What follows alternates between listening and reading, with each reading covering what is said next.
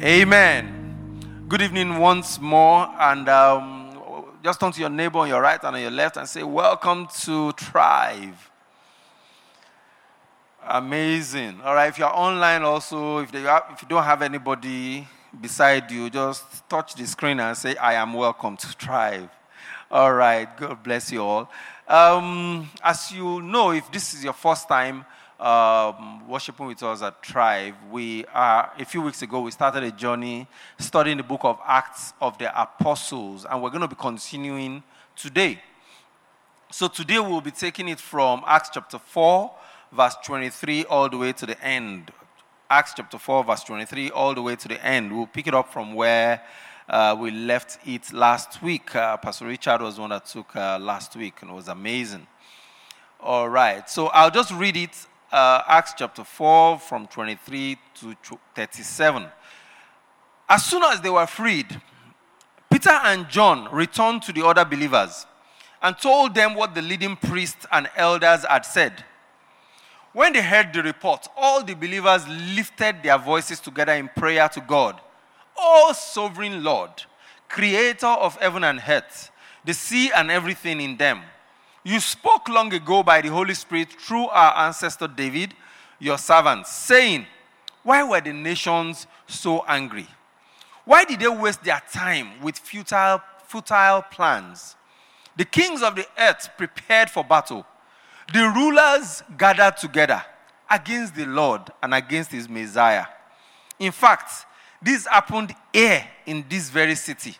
For Herod Antipas, Pontius Pilate, the governor, the Gentiles, and the people of Israel were all united against Jesus, your holy servant, whom you anointed. But everything they did was determined beforehand according to your will. And now, O Lord, hear their threats and give us, your servants, great boldness in preaching your word. Stretch out your hand with healing power. May miraculous signs and wonders be done through the name of your holy servant Jesus. After this prayer, the meeting place shook, and they were all filled with the Holy Spirit. Then they preached the word of God with boldness. All the believers, verse 32, all the believers were united in heart and mind, and they felt that what they owned was not their own. So they shared everything they had. The apostles testified powerfully to the resurrection of the Lord Jesus, and God's great blessing was upon them all. There were no needy people among them, because those who owned land or houses would sell them and bring the money to the apostles to give to those in need. For instance, there was Joseph, the one the apostles nicknamed Barnabas, which means son of encouragement. He was from the tribe of Levi and came from the highland of Cyprus. He sold a field he owned and brought the money to the apostles. May the Lord bless the reading and hearing of the word, of his word, in the mighty name of Jesus. All right, so like I said, we'll pick it up from where we left it last week. So just a quick summary, a quick synopsis of what happened last week. So Peter and John engaged a crippled man that had been crippled in the public space. Everybody knew him for years as someone that was crippled. And they called on the name of Jesus, and they brought healing to the man, and he began to walk. And immediately that happened, of course, they took advantage. They preached the sermon, and the Bible tells us that over 5,000 people became believers and got saved. And their followership, the people that now started following Peter and John in the name of Jesus, they were increasing and increasing. So this made the authorities at the time, the people that you will consider government, the people that we would consider authorities at that time, the priests, the high priests, the temple guards, the Sadducees. That's how the Bible describes them. He said this scenario, the miracle, the growing followership of the people calling the name of Jesus, it made them very uncomfortable. And because of that, they went after Peter and John, arrested them, and locked them up overnight. In the morning, they brought them out. I guess they were trying to form a democratic government. In democracy, they say if you arrest anybody within 24 hours, you must arraign the person in court. All right? So they brought them out, and they started questioning them. Why? What did you do? How did you do it? In whose name? By what authority? Blah, blah, blah. Funny questions. And, of course, Peter used this opportunity to preach another powerful sermon, which just left them dumbfounded, that they didn't even know how to respond or what to say next. That sermon actually even made them almost stupid, because at the end of the day, they took a decision and said, okay, we're going to warn you. Don't ever mention the name of Jesus again. And Peter said to them, who should I follow? You or the person that just healed this crippled man? And at that point, they could not even say anything again. They just said, get out of here. They said it like that, get out of here. Because they didn't have a basis to hold them down. So last week, I think the final question that Pastor Richard asked was, so what would make the people that, in quotes, are authority around you, what would make them to question a good deed? What would make them to be challenging you for doing something good?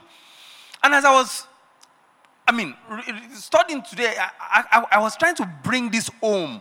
I was trying to bring this home to what we are facing in Nigeria. Because it appears like that is the scenario that is playing out.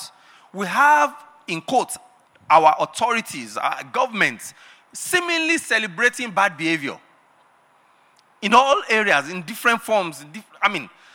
There's a lot of queue and traffic everywhere now. Why? Because someone somewhere imported bad fuel into the country, and now we, 200 million of us, are suffering for it.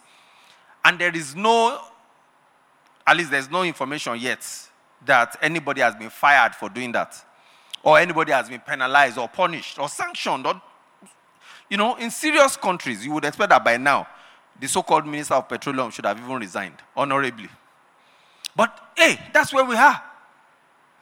Because it's similar to what they're doing. Good behavior, they're questioning it. Bad behavior, celebrated. It's common knowledge now. Fraud. Everybody wants to be a Yahoo boy. Hit songs are celebrating Yahoo. They've taken it a step further. Now it's ritual killing. And everybody is now doing Zazu. What are those names? Lejukpa. Pakoli. Abi? What other name is there? I can't remember now. They're celebrating ritualists. They're celebrating hardened criminals. And making everybody appear like, oh, if you don't understand, if you are not like that, then you are the one that is abnormal. We can go on and on. The most recent one that came out about 2 days ago, Abba Kyari, Super Cop. We know what, I don't need to go into the details. We all know what's happening, right? It's just appalling that bad behavior seems to be what is being celebrated all around us, and good behaviors are being questioned. Good behaviors are being questioned. Praise God. But while we go into this, I just want to encourage every one of us. We mustn't back down. We mustn't fall and say, okay, look, I'm helpless. We're not going to be able to do anything after all, and we just have to flow with the norm. No. We must hold on to our values. Hallelujah. So what do you do when you have a system that is fighting against good works, like what John and Peter were facing here? What do you do when you have a system that is fighting when you do something good? So we'll just run through the scripture, this passage, and a few points of what they did at least to get out of their own situation and to move forward, to keep moving forward. We'll run through that, and we'll bring on pastors, we'll take questions, and we'll be done for the day. Praise God. So, as we continue in the teaching, if you have any question, please just note it down or just write it somewhere so you don't forget. At the end of the teaching, we'll take questions. If you are online, you can send in the question through the online platform, wherever it is you are. Someone is going to capture it, and we will take those questions when Pastor joins in, and we will all be good. Amen. So what do you do when you have a system fighting good works? When you are living in a system, or you are operating within a system that is fighting good works and celebrating bad works? Number 1, verse 23 and 24.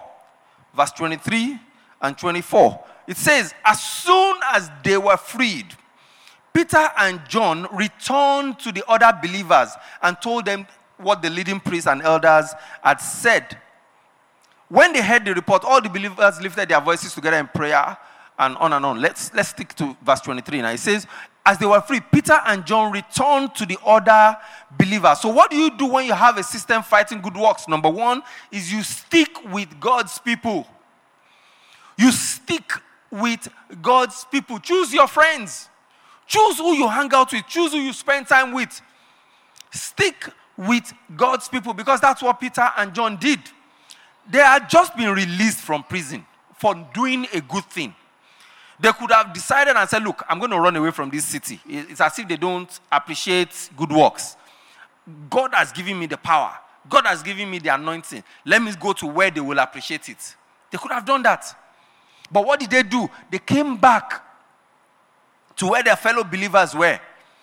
And they stood there. Why? It's not because they, in terms of physical numbers, that they were more than the unbelievers or more than the system.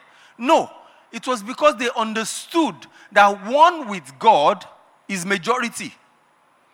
So even if it is only one of them, or 2 of them, or 3, just 3, and the rest of the world was in millions, so long as God is with them, they are in majority.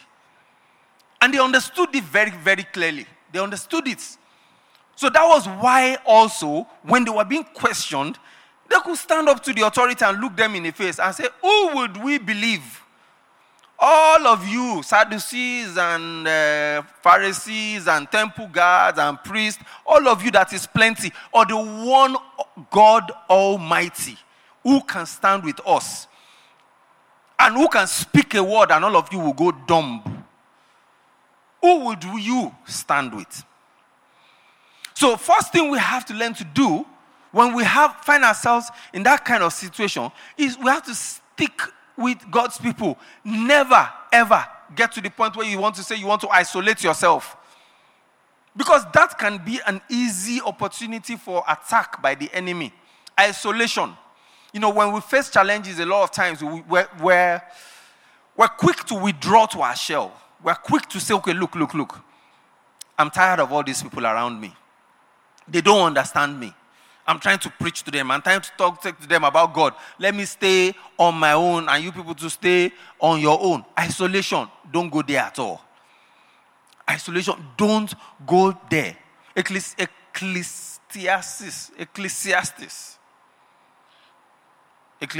Yes, I called it right.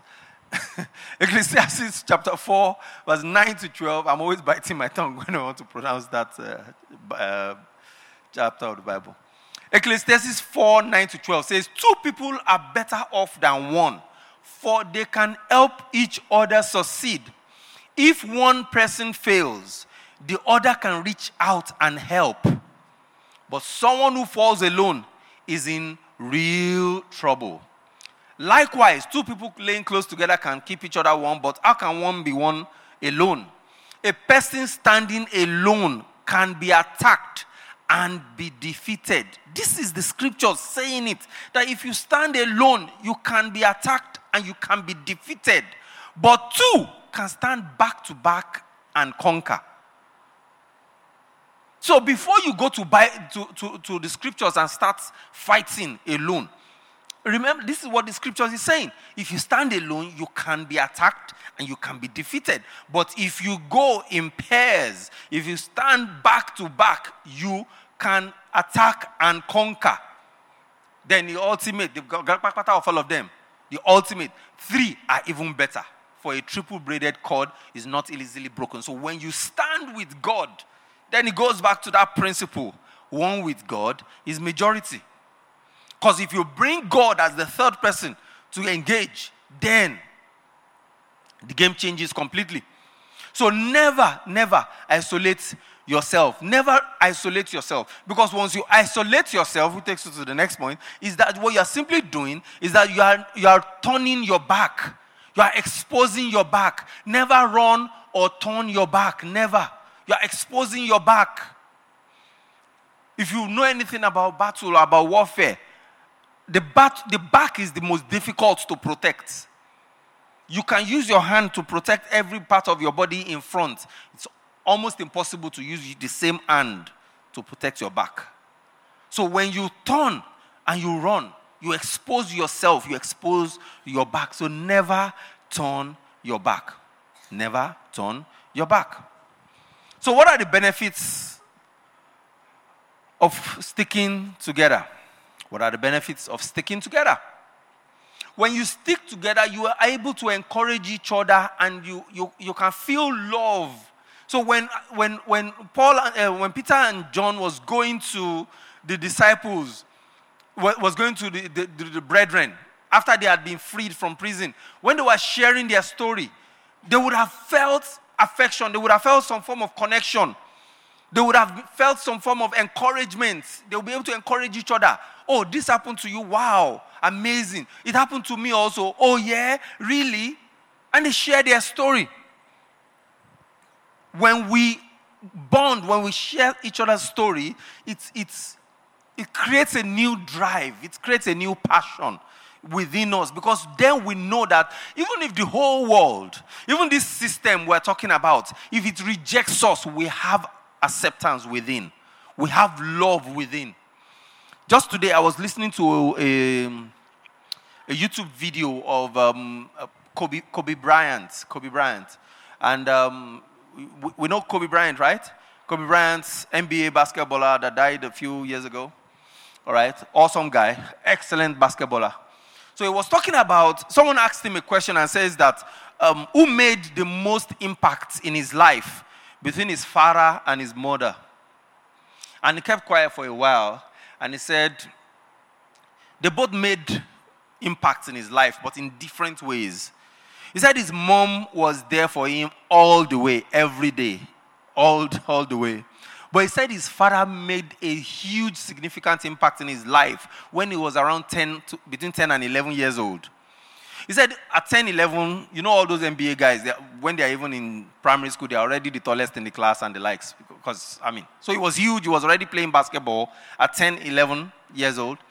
And he said they had a summer holiday, so he was going for different competitions, playing basketball here and there. And he said that entire summer, it was as if the heavens were just sealed. He said he did not score one single point. The entire summer. He could not understand what was happening. He was good. Even at that age, he was already better than his peers. Of course, he was playing against his peers. But he said he could not score 1 point. And he felt so depressed and dejected. And he got back home, and his dad asked him, so what's happening? And he told his dad what happened. And his father looked at him, and he looked back at his dad. And his father said to him, you know what, son? It doesn't matter whether you score or not. So long as I know that if you go out there, you're giving your best, I will still love you no matter what. And he looked at the man, and he felt a surge of energy and encouragement swelling up within him. And he said the next game that they went like this, he scored 60 points in one match. That's what happens when we get to bond with the right crowd. That's what happens when we get to spend time and good quality time with the right kind of people. Because we get encouragement. When he was sharing this story, he was probably in his mid-30s, 20 years plus after. But that in singular incidents made so much impact in his life that it turned his life around. And from that point onwards, he just kept going, 60s and the likes. So benefit number 2 of sticking together is that we can share in each other's experience. There is comfort in community. There is comfort in community. We can share in each other's experiences. 1 Corinthians 10:13 says, the temptations in your life are no different from what others experience. And God is faithful. He will not allow the temptation to be more than you can stand. What you are tempted, He will show you a way out so that you can endure. Amen. The truth is that the things that you think you are going through, that is a major temptation, a major trial for you. Some people have gone through it before. When you get to hear their story, that's when you begin to do what? You begin to calm down. I remember a few years ago, there was a couple that my wife was mentoring or counseling and whatever, and the wife was pregnant and she was due to deliver. And they went to the hospital. It was their first baby. And they went to the hospital and the doctor said, okay, the baby is not well positioned though. We have to perform a cesarean operation to get the baby out. And the husband and the wife called my wife. The way they were crying over the phone, you would think the baby was dead. They were weeping like, what did we do? What is our sin? What did we do to God? What kind of punishment is this? Why? And they were wailing, and it took my wife a while to understand exactly what is wrong. Is there something wrong with the baby? They said no, but that it can't come out naturally. And they were like, how can you be saying, Is it natural that they shouldn't come out naturally? Only for them, at that point, for my wife to tell them, like, what is the big deal? We have 4 children. All of the 4 of them were cesarean section. And they are doing okay. And the husband and the wife, the tears just dried up immediately, like, really? So it's not a big deal. It's not a big deal. So, but if we don't have that community, if we are not engaged in that community, we will not be able to share each other's burdens. We will not be able to share in each other's experiences, because that is what community is all about. The temptations in your life are no different from what others experience. When you experience it, it appears like it is you alone, that there is nobody else that is understanding. But be informed, you are not alone. Be informed, you are not alone. Praise God. Praise God. So what do you do when you have a system fighting good works? Number 1, you stick together with God's people. Number 2, you seek God's help by praying. Verse 24 to 27. Verse 24 to 27. I'll read it very quickly. Wow, time has flown. Chai. Verse 24 to 27. It says, when they heard the report, all the believers lifted their voices together in prayer to God. O sovereign Lord, creator of heaven and earth, the sea and everything in them. You spoke long ago by the Holy Spirit to our ancestor David, your servant, saying, why were the nations so angry? Why did they waste their time with futile plans? And on. Psalm 2, verse 2 was being repeated there. We pray. We seek God's help. So we see the church here. When they heard that there was trouble, they came together, united, to raise their voice to God in one accord. There was a strong belief in the power of prayer. And how did they do their own prayer? They came first rolling out God's CV, the way we do here, just declaring God's praises. You are the creator of the heavens and earth, and on and on. At times way back, I used to struggle with, look, why do I have to always come to God just calling him his names? You are great, you are mighty, you are strong, you are awesome, you are powerful. Does he not know? Why do I have to repeat it every time? But here, these people knew that that's how to connect to God. You roll out his CV. It's as if you are psyching him, you are telling him that, look, I know who you are. I know who you are. It's as if they're singing it out to him like, you have helped me in the past. You will help me again. They're telling him on and on. They're telling him about what he has done in the past. And that's how they prayed. It's very significant that for us to know that it is, God enjoys it when we come to him, praising him to pray. And there's so many ways that we can do it even today. There are hymns that talks about God's praises. Of course, so many songs of praise, so many songs of worship, also so many songs of worship, talking about what he has done specifically, the things he has done in the past, and calling it out to him, as if you think he doesn't know. Tell him again. He wants to hear it from you. Because he wants to hear it not just from you as lip service, but he wants to hear it from you based on how you understand it. Because it is when you understand what God has done and it is relatable to you, that's when the thing can, that's when you can actually appreciate as you are saying it. So when you say, for example, that God is the Oromoni Shefayati, for those that don't understand Yoruba, what that means is that he's the one that sends you on an errand and stays behind you, saying, go, I'm right behind you. When you say that to him, then you feel assured when he's sending you on an errand, because you know that he's got your back. Peter knew that God has got his back. That's why he could say to you just imagine, people that had the power to arrest him like this and throw him in prison. Those same people are now saying that, don't do that thing that we arrested you for yesterday. And he had the audacity right there in their presence to say, who do you want me to believe, you or God? That's because he was experiencing the Oromoni Shefayati. And on and on like that, we can think about what God has done for us and how we can now use that to call his name, to sound his name back to him. Praise God. And whenever we pray, the reality is that miracles happen. Miracles happen. Verse 31 says that when they were praying, when they finished praying, I'll read it.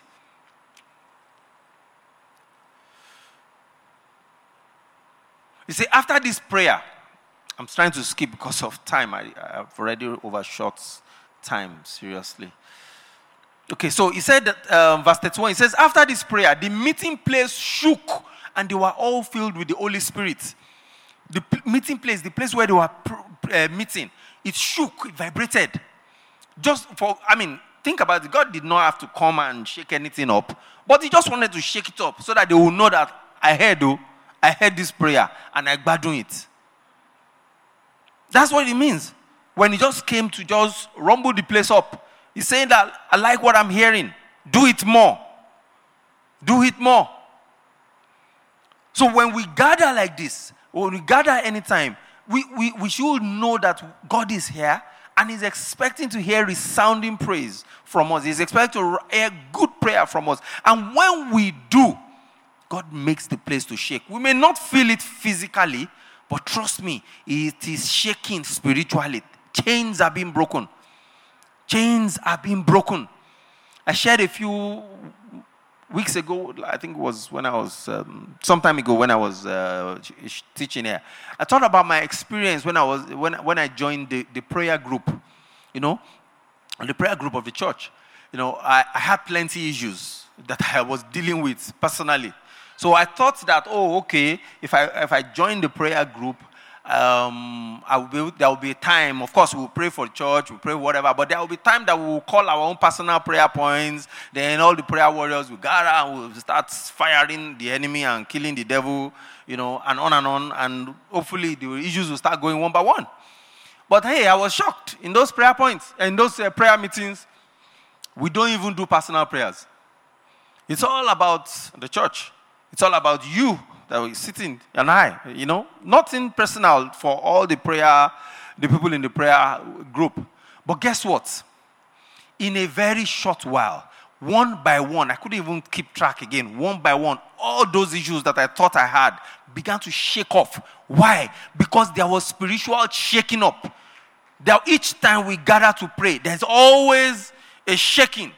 Always a shaking. We may not feel it physically, but chains are breaking. Chains are breaking. And that's real. That's so real. So prayer is so key. And I want to encourage you. If you're here, maybe you are a worker, or you're not even a worker, you're a church member, you want to come and join us, see me or see any of the pastors and tell them you want to join the prayer team. Come. Let's bring those issues that you think you have. And you will see how God will meet and the whole place will always shake. Amen. Last point we'll be sharing very quickly. So, 2 more points actually. We stick together. What do we do when we have a system fighting good works? Number 1, we stick together with God's people. Number 2, we seek God's help. And number 3, we spread God's word, because that's what they did after the place shook. It says after this prayer, the meeting place shook. They were all filled with the Holy Spirit. Then they preached the word of God with boldness. Because when they had prayed, sudden boldness came upon everybody, and they went out preaching the word of God. They went out preaching the word of God. And it's like a cycle. It's like a cycle, because you can bring on that image now. It's like a cycle when you go out to preach. As soon as you preach, the truth is, because that's what happened. You preach, trials and temptations will come. God will give you victory over them. Then you see the miracles that you're expecting. Repeat it, and it just takes you over again. Now, a lot of times, we always want to run away from that trials. We don't want it. We don't want to see trials. We don't want to see persecutions. Peter and John went to jail. Paul went to jail. We know the story of all the apostles. They all faced persecution at every time. But after that persecution, usually there's a miracle. Usually there's a miracle. Just wait it out. Just wait it out. Usually there's a miracle. You preach the word, persecution comes, miracles follow. And repeat it. And it's just a continuous cycle. And the miracles that keep coming will become bigger and bigger for you in the mighty name of Jesus. Final point. We go to verse 32. So it says all the believers were united in heart and mind. And they felt that what they owned was not their own. So they shared everything they had. The apostles testified powerfully to the resurrection of the Lord Jesus, and God's great blessing was upon them all. There was no needy people among them. Hallelujah. We've talked about, silver and gold. When the scripture talks about that, there would not be any poor, but at the same time, there will be poor. But in this instance now, there was no needy people among them, because those who owned land and houses would sell them and bring the money to the apostles to give those in need. So everybody was sorted in a way. Everybody was okay. Everybody was doing well. And it goes on in verse 36. He now talked about someone specifically. He says, for instance, there was Joseph, the one the apostles nicknamed Barnabas, which means son of encouragement. He was from the tribe of Levi and came from the islands of Cyprus. He sold a field he owned and brought the money to the apostles. Before we even talk about that guy, what does this last point talk about? It talks about total submission. Total submission. So the apostles, the Bible says that they were all doing very well. Meaning their business was okay, was thriving. And as much as it thrived and did well, they would bring the money to the apostles to share with everybody, so that everybody in the community will do well. And that's how they continued. And God kept blessing them. Matthew 6:21 says, wherever your treasure is, there the desires of your heart will also be. I will reverse that, because I'm using the principles of, algebra now. Algebra says if A equals B, then B equals A, right? So wherever your treasure is, there the desires of your heart will also be. What that also means is that wherever the desires of your heart is, there your treasures will be. So the reason why the apostles and all the believers could bring all their wealth to be distributed is because the work of God, that was where their heart was. So they had total submission to God. And they now came up with an example of the guy has spoken about there. Joseph. I just like it when out of the blues they just mention someone's name in the Bible. It says, for instance, there was Joseph. No father, no mother, no history about him. Just said that he was of the tribe of Levi, nicknamed Barnabas. He sold a field he owned and brought the money to the apostles. And I was asking myself, why did the Bible single out to mention this guy alone? Why did this Bible single out to mention the widow's mite? It was because it was not equal giving, but it was equal sacrifice. So he, yes, had a field he owned and brought the money to the apostles. It must have been maybe everything that he had, which made the sacrifice very big in the eyes of God. The others, maybe they had 10 properties, they sold 5 and brought 5 and kept 5 for themselves. But this guy that was talked about here, he said he sold a field he owned and brought the money to the apostles, one that he had. Usually when someone is singled out like this, it's because his giving was exceptional. So the question is to you and I, what are you giving to God? What are you sacrificing to God? God is not asking today now for your money or your wealth, whatever. The only thing he's asking of you now is your life, your soul, your heart. So on that note, all heads bowed. If you're here or you're online, you want to give your life to Christ, you want to open your heart to allow Jesus, just like Joseph gave what he had. God is asking for your heart. And you're here, you know you're not saved, you want to give your life to Christ. Just raise your hand wherever you are and accept a card from one of the ushers. If you're online, just indicate in the chat room where you are that you want to give your life to Christ, and the ushers the online pastors will reach out to you and tell you what you need to do. So if you're here, you want to do that, all heads bowed. Father, we just want to thank you. Thank you for your word. Thank you for all that we've heard again, all that we've shared. We are grateful. Accept our thanks in the name of Jesus. We pray, Lord, that every word we have spoken, Lord, will be of use in your kingdom, will be of use in our lives, and we will be permanent members of your kingdom to the praise and glory of your name. In Jesus' mighty name we have prayed. Amen. Praise God. Okay. God bless you. All right. At this point, we'll be bringing Pastor on. Okay, Pastor is already there. Good evening, sir. We can't hear you. Say that again. Hi. Hi. How are you doing, sir? You're good. How Great. are you? I'm doing good. I'm doing good, sir. Well done. Thank you, done. sir. All right. So, yeah, sorry, sir. So, yeah, so do we have any questions? Debbie, do you have any questions from the online or in the house? Non-online. Okay. All right. So, Pastor. Yes, sir. I have a question.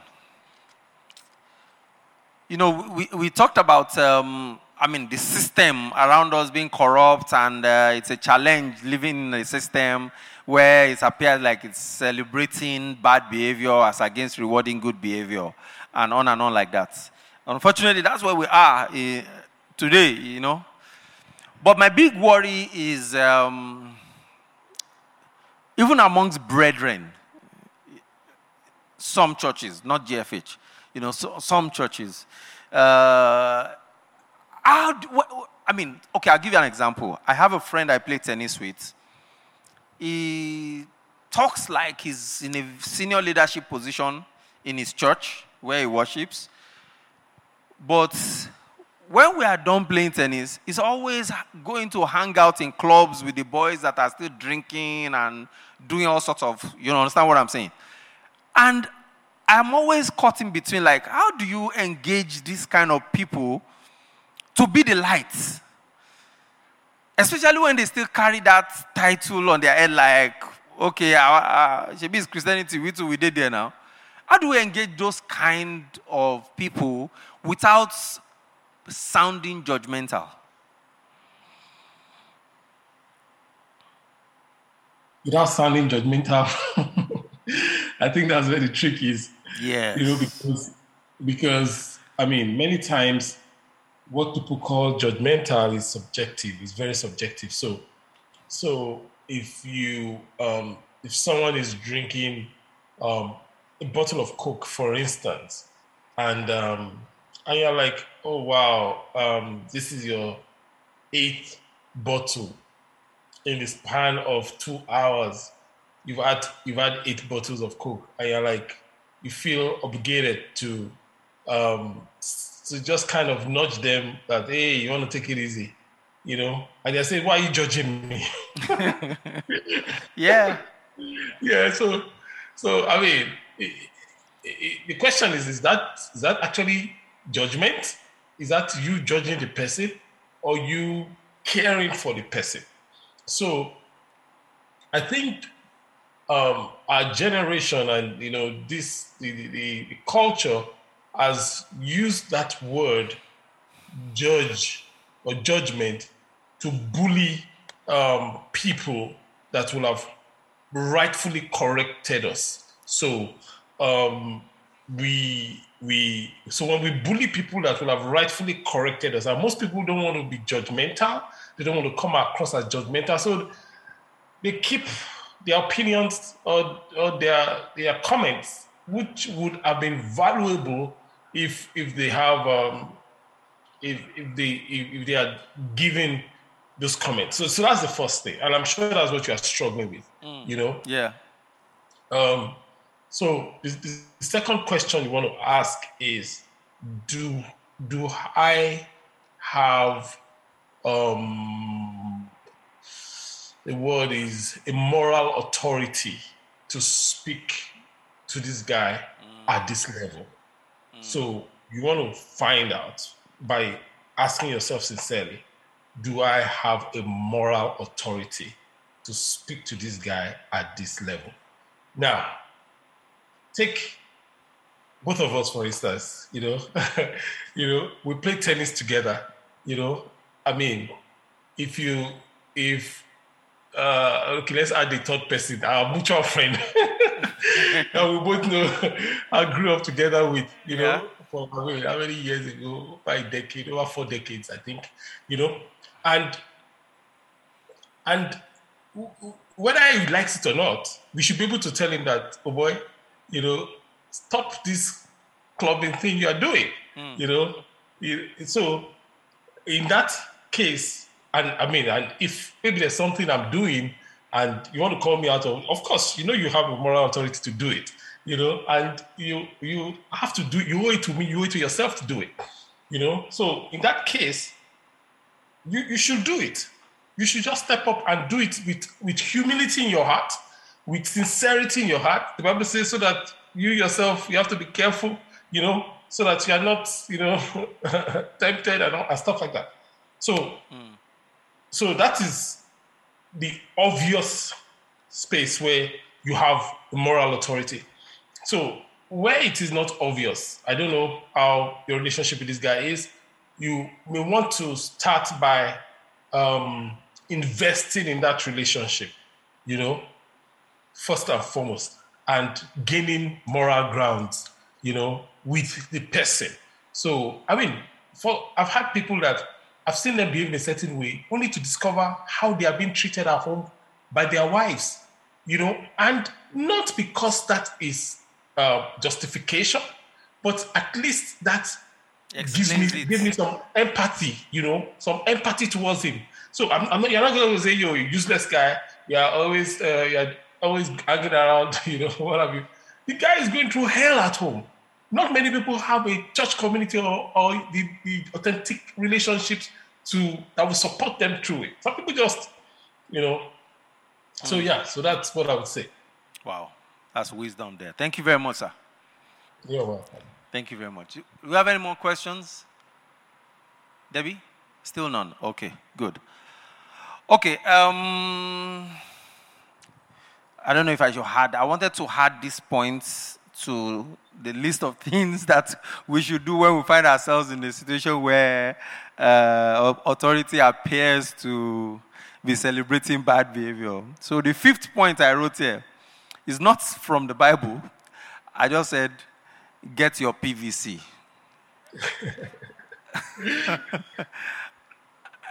That's the truth. 2023 is rough. The elections for 2023 is roughly exactly 1 year from now. About 1 year from now. Get your Abi? Yeah. Get your PVC, because if you want things to change, we hold the ace. There's a lot of drama about stuff, but our votes don't count and the likes. Question we all need to ask ourselves: if it doesn't count, why are they paying people to vote? If the votes don't count, why do they bribe people 3,000, 4,000, cheap money to vote? It's because it counts. So get your PVC. It's not a political campaign. I'm not campaigning for any party or anything. But get your PVC. I don't know who I'm going to vote for in the next election. But I don't want February 2023 to come and I see a good candidate and I don't have a card to vote for the person. That would be very painful at that time. I don't know if you want to add anything to that, sir. Well, like you said earlier on, where your treasure is, there your heart will be also. So if you take the pains of getting, and for those that don't know what PVC is, maybe you're watching from Hong Kong, it's the voting card in Nigeria. So you go through the pains of getting the PVC. You actually go out and stay all day to cast your vote. Most likely, the more of us that are able to do that, the more we are able to protect this vote. In other words, if I've gone through all that pains, in my ward, I'll make sure it's not rigged. And imagine we are about 500 of me, or 3,000 of me. Now think of 10,000, and then it changes everything. So yeah. Should I even throw in some statistics there? The last election, INEC said that 85 million Nigerians registered to vote. But on election day, only 25 million came out to vote. So there were 60 million with cards sitting at home that did not come out to vote. Just imagine, and those are possibly 60 million that cannot be bribed, 60 million that can make a decision on their own, but they just didn't bother. Just imagine if they came out and block in another direction. We probably won't be here where we are today. So, get your PVC and use it on election day. Somebody say amen. Amen. Everybody said amen, yeah. All right, great. All right, sir, over to you. Okay, thank you, everybody. The Lord bless you and keep you. Amen. Lord make his face shine upon you and be gracious unto you. Amen. The Lord lift up his countenance upon you and give you peace. Amen. So it is and shall be. Amen. In Jesus' mighty name, we have prayed. Amen. Amen. Okay, so God's favorite house. Who are we? We are limitless all the way. Amen. Enjoy the rest of the day. Thank you for listening to this. I want to encourage you to share this resource with your family and friends. God bless you. Oh.